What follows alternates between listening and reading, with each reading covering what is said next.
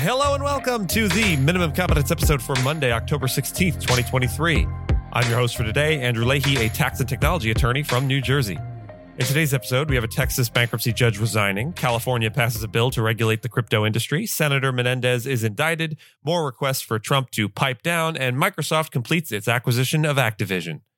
Let's put the pedal to the metal and hit the week at full speed, and also read today's legal news. Eagerly awaited in every part of the world was the climax to the long and strenuous months of the Nuremberg trial. While the judges were considering their verdicts, the military authorities were redoubling their security precautions. Armed guards were greatly increased in number, both in the courthouse itself and in the surrounding areas of the city. Once again comes the familiar scene, the crowded, floodlit courtroom with the 21 Nazi leaders taking their places in the dock. Day after day, for 10 months, the same routine has been observed. But now, the atmosphere grows tense with the entrance of the British, American, Russian, and French members of the tribunal. On this day in legal history, in 1946, the Nuremberg executions were carried out, following the trials of 10 high-level officials of the Third Reich. On October 16th, 1946, a somber chapter in the aftermath of World War II closed with the Nuremberg executions. 10 prominent members of the Nazi regime were hanged, marking the end of the historic Nuremberg trials that sought justice for crimes against humanity, war crimes, and genocide. The executed men included Hans Frank, Wilhelm Frick, Alfred Jodl, Ernst Kaltenbrunner, Wilhelm Keitel, Alfred Rosenberg, Fritz Sauckel, and Julius Streicher. Hermann Göring, another top Nazi official scheduled to be executed, evaded the noose by committing suicide the night before. These executions took place in the gymnasium of Nuremberg Prison and were carried out by the United States Army. Master Sergeant John C. Woods and his assistant, military policeman Joseph Malta, were the executioners. They used the standard drop method instead of the long drop, which led to considerable controversy as some of the men did not die quickly from a broken neck, but slowly strangled to death. Reports indicated that some hangings took from 14 to 28 minutes, leading to claims of botched executions, which the Army later denied. The order of the executions began at 1:11 a.m. with von Ribbentrop and spanned just about 2 hours. The condemned men were allowed final statements, many of which expressed a mix of nationalistic sentiments, pleas for peace, and even denial of guilt. For instance, Ribbentrop's final words were a wish for understanding between East and West and for peace in the world. On the other hand, Fritz Sauckel claimed his innocence and asked God to make Germany great again. Kingsbury Smith of the International News Service provided an eyewitness account, complete with photographs that later appeared in newspapers. The initial belief was that the bodies were taken to Dachau for cremation. However, they were actually incinerated in a crematorium in Munich, and the ashes were scattered over the River Iser. The Nuremberg executions and the trials that preceded them remain landmarks in the evolution of international law and human rights. While they meted out justice to some of the perpetrators of the Holocaust and other wartime atrocities, they also ignited debates on judicial ethics and the very nature of evil. Thus, October 16th serves not just as a grim remembrance of the punishment meted out to some of history's worst criminals, but also as a milestone in the ongoing global dialogue about justice and accountability. Soon, the guilty men will receive their just reward. But behind them, they leave a legacy of sorrow and suffering that 1,000 years will never wipe out. In this momentous trial now ended, the world itself has been the judge. May the lessons of Nuremberg remain forever in the conscience of mankind. Judge David R. Jones, a top U.S. bankruptcy judge for the Southern District of Texas, has resigned amid an ethics investigation. The Fifth Circuit Court of Appeals issued a formal misconduct complaint against him for not disclosing his live-in relationship with Elizabeth Freeman, an attorney at Jackson Walker LLP, a prominent bankruptcy firm. In a statement, Jones said he had become a distraction to the court's work and resigned to refocus attention on the court. His departure may trigger further scrutiny of the high-profile Chapter 11 cases he had overseen, including those involving Neiman Marcus, JCPenney, Seadrill Ltd, and Chesapeake Energy. The misconduct complaint was lodged by Chief Judge Priscilla Richman of the U.S. Court of Appeals for the Fifth Circuit, which has jurisdiction over federal courts in Louisiana, Mississippi, and Texas. Freeman and Jones have lived together since 2017, and Jones approved attorney fees for Jackson Walker and even recommended Freeman for professional positions without disclosing their relationship. Richman stated that there was probable cause to believe that Judge Jones had engaged in misconduct. Jackson Walker learned of the relationship allegation in March of 2021 and instructed Freeman to stop working on cases overseen by Jones. The firm claims to have acted responsibly, including conducting a full inquiry and consulting external ethics counsel. Freeman left the firm in late 2022. Jones was sworn in as a bankruptcy judge in 2011 and was instrumental in making the Southern District of Texas a popular venue for large corporate Chapter 11 cases. Jones defended his actions by stating he and Freeman were not married and that he had no economic interest in her cases. However, Richman cited instances where Jones violated the Code of Conduct for U.S. judges, including not recusing himself where impartiality could be questioned. The Department of Justice's bankruptcy watchdog also questioned a bankruptcy plan mediated by Jones involving a party represented by Freeman. As of now, it is unclear whether the federal appeals court investigation into Jones will continue post-resignation. Legal experts suggest the case could have long-term ripple effects, raising questions about what other judges or firms may have known about the relationship. Calls for larger reforms in bankruptcy practice have also been ignited, emphasizing the need for expanded disclosures and better regulation. California Governor Gavin Newsom has signed into law a bill that would regulate the state's cryptocurrency industry, which hosts nearly a quarter of all blockchain companies in North America. The legislation comes in the wake of issues like last year's collapse of the FTX exchange and aims to establish a basic regulatory framework. Newsom, who is a proponent of blockchain innovation, had previously vetoed similar legislation, but suggests that the current measure may still require further refinement for clarity.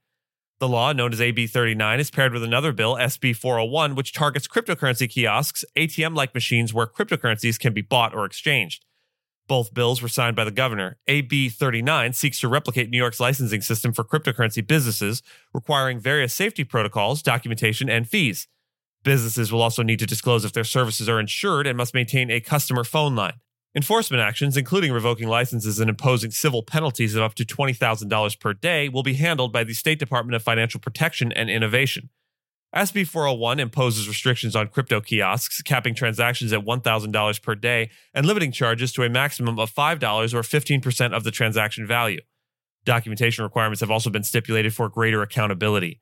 Consumer advocates believe that these laws are essential for curbing fraud in the cryptocurrency sector. However, industry groups like the Crypto Council for Innovation, representing companies such as Coinbase and Gemini, have opposed both bills. They argue that the laws need more exemptions for smaller companies and more clarity around the licensing process, while also claiming that the kiosk restrictions could effectively put such businesses out of operation. Senator Robert Menendez of New Jersey has been indicted for allegedly acting as a foreign agent for Egypt, which has led to renewed scrutiny of his role in blocking reforms to the Foreign Agents Registration Act, or FARA. Menendez, a Democrat, had substantial influence over FARA-related legislation in his capacity as chair of the Senate Foreign Relations Committee, a position he stepped down from following a previous corruption indictment. He has been identified as a significant obstacle to legislative efforts to modernize FARA, a law dating back to 1938 that requires disclosure for those acting on behalf of foreign interests. Bipartisan calls for reforming FARA have been growing, especially as the Department of Justice has increased its investigations under the law since 2016. However, comprehensive updates have failed to gain traction. Menendez had publicly blocked an expedited vote on FARA reform in 2020 and also worked behind the scenes to thwart changes to the foreign lobbying disclosure law. His indictment has now raised questions about whether his actions were motivated by a desire to cover his own activities related to Egypt. Menendez explained his 2020 decision to block a FARA package by urging a more comprehensive look at the proposed changes. A spokesperson for Senator Charles Grassley, who backed the FARA reform, stated that Menendez has not been cooperative on FARA reform since the 2020 defeat of the proposal. Menendez, who is not charged under FARA but under a different statute pertaining to public officials, has denied any wrongdoing.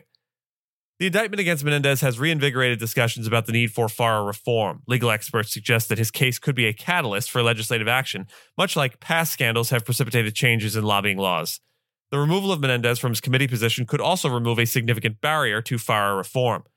The Justice Department alleges that Menendez conspired with officials who should have been registered under FARA, raising the stakes for reforms to the law, which has multiple ambiguities and outdated language. If Menendez is proven to have acted on Egypt's behalf, it could make it difficult for Congress to ignore calls for reform, especially given that Menendez had been urging the DOJ to investigate a Republican politician under FARA. U.S. prosecutors are expected to request a judge to restrict former President Donald Trump's public comments about a federal case that accuses him of attempting to overturn his 2020 election loss. The hearing is planned by the U.S. District Judge Tanya Chutkan and aims to consider Special Counsel Jack Smith's bid to prevent Trump from discussing potential witnesses and making disparaging remarks about prosecutors, court staff, and potential jurors. Smith has pointed to Trump's, quote, inflammatory public statements, including social media attacks, arguing that they could undermine public confidence in the legal process and possibly sway jurors.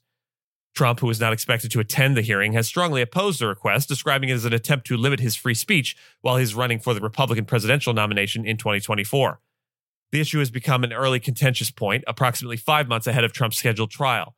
The former president is charged with conspiracy to interfere in the vote counting and blocking the certification of the 2020 election, which he lost to Joe Biden. Trump has pleaded not guilty and accuses the prosecutors of interfering with his campaign. This is one of 4 criminal cases brought against him by federal and state prosecutors this year.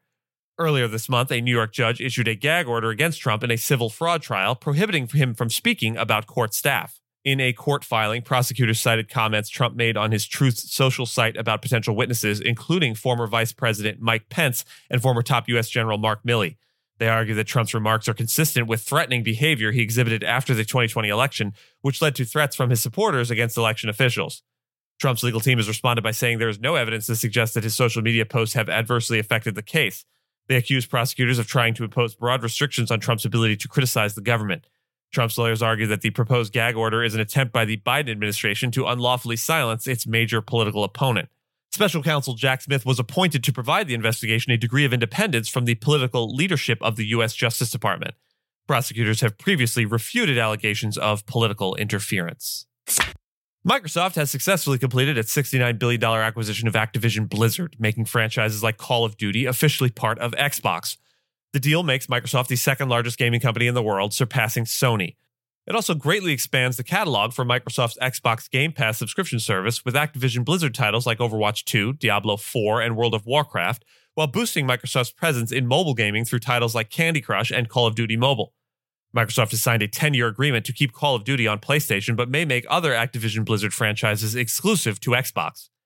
The acquisition expands Microsoft's gaming business by roughly 10,000 employees. Activision Blizzard CEO Bobby Kotick will remain with the company through the end of 2023, reporting to Microsoft Gaming CEO Phil Spencer. Microsoft has agreed to union neutrality, and Activision Blizzard employees will have the opportunity to recognize a union through a simple card check process starting 60 days from now.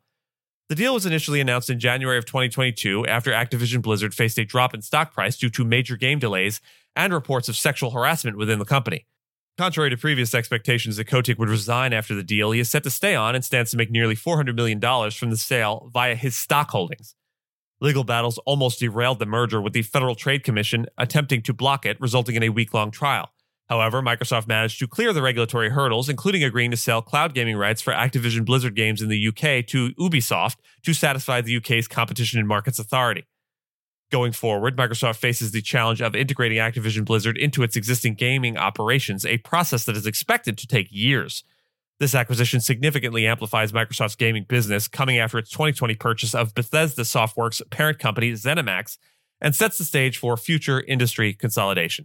And with that, I thank you so much for listening to Minimum Competence, your daily news podcast for lawyers. If you're looking for more than Minimum Competence, links to further reading on all the topics touched on today are in the show notes. If you have any questions or story suggestions, you can find us on Mastodon on the esq.social instance. I'm at Andrew, and my co-host Gina is at Gina. The views, thoughts, and opinions expressed in this podcast are those of the host and do not represent those of any organization we may be affiliated with. Nothing here should be construed as legal advice because it is explicitly not legal advice.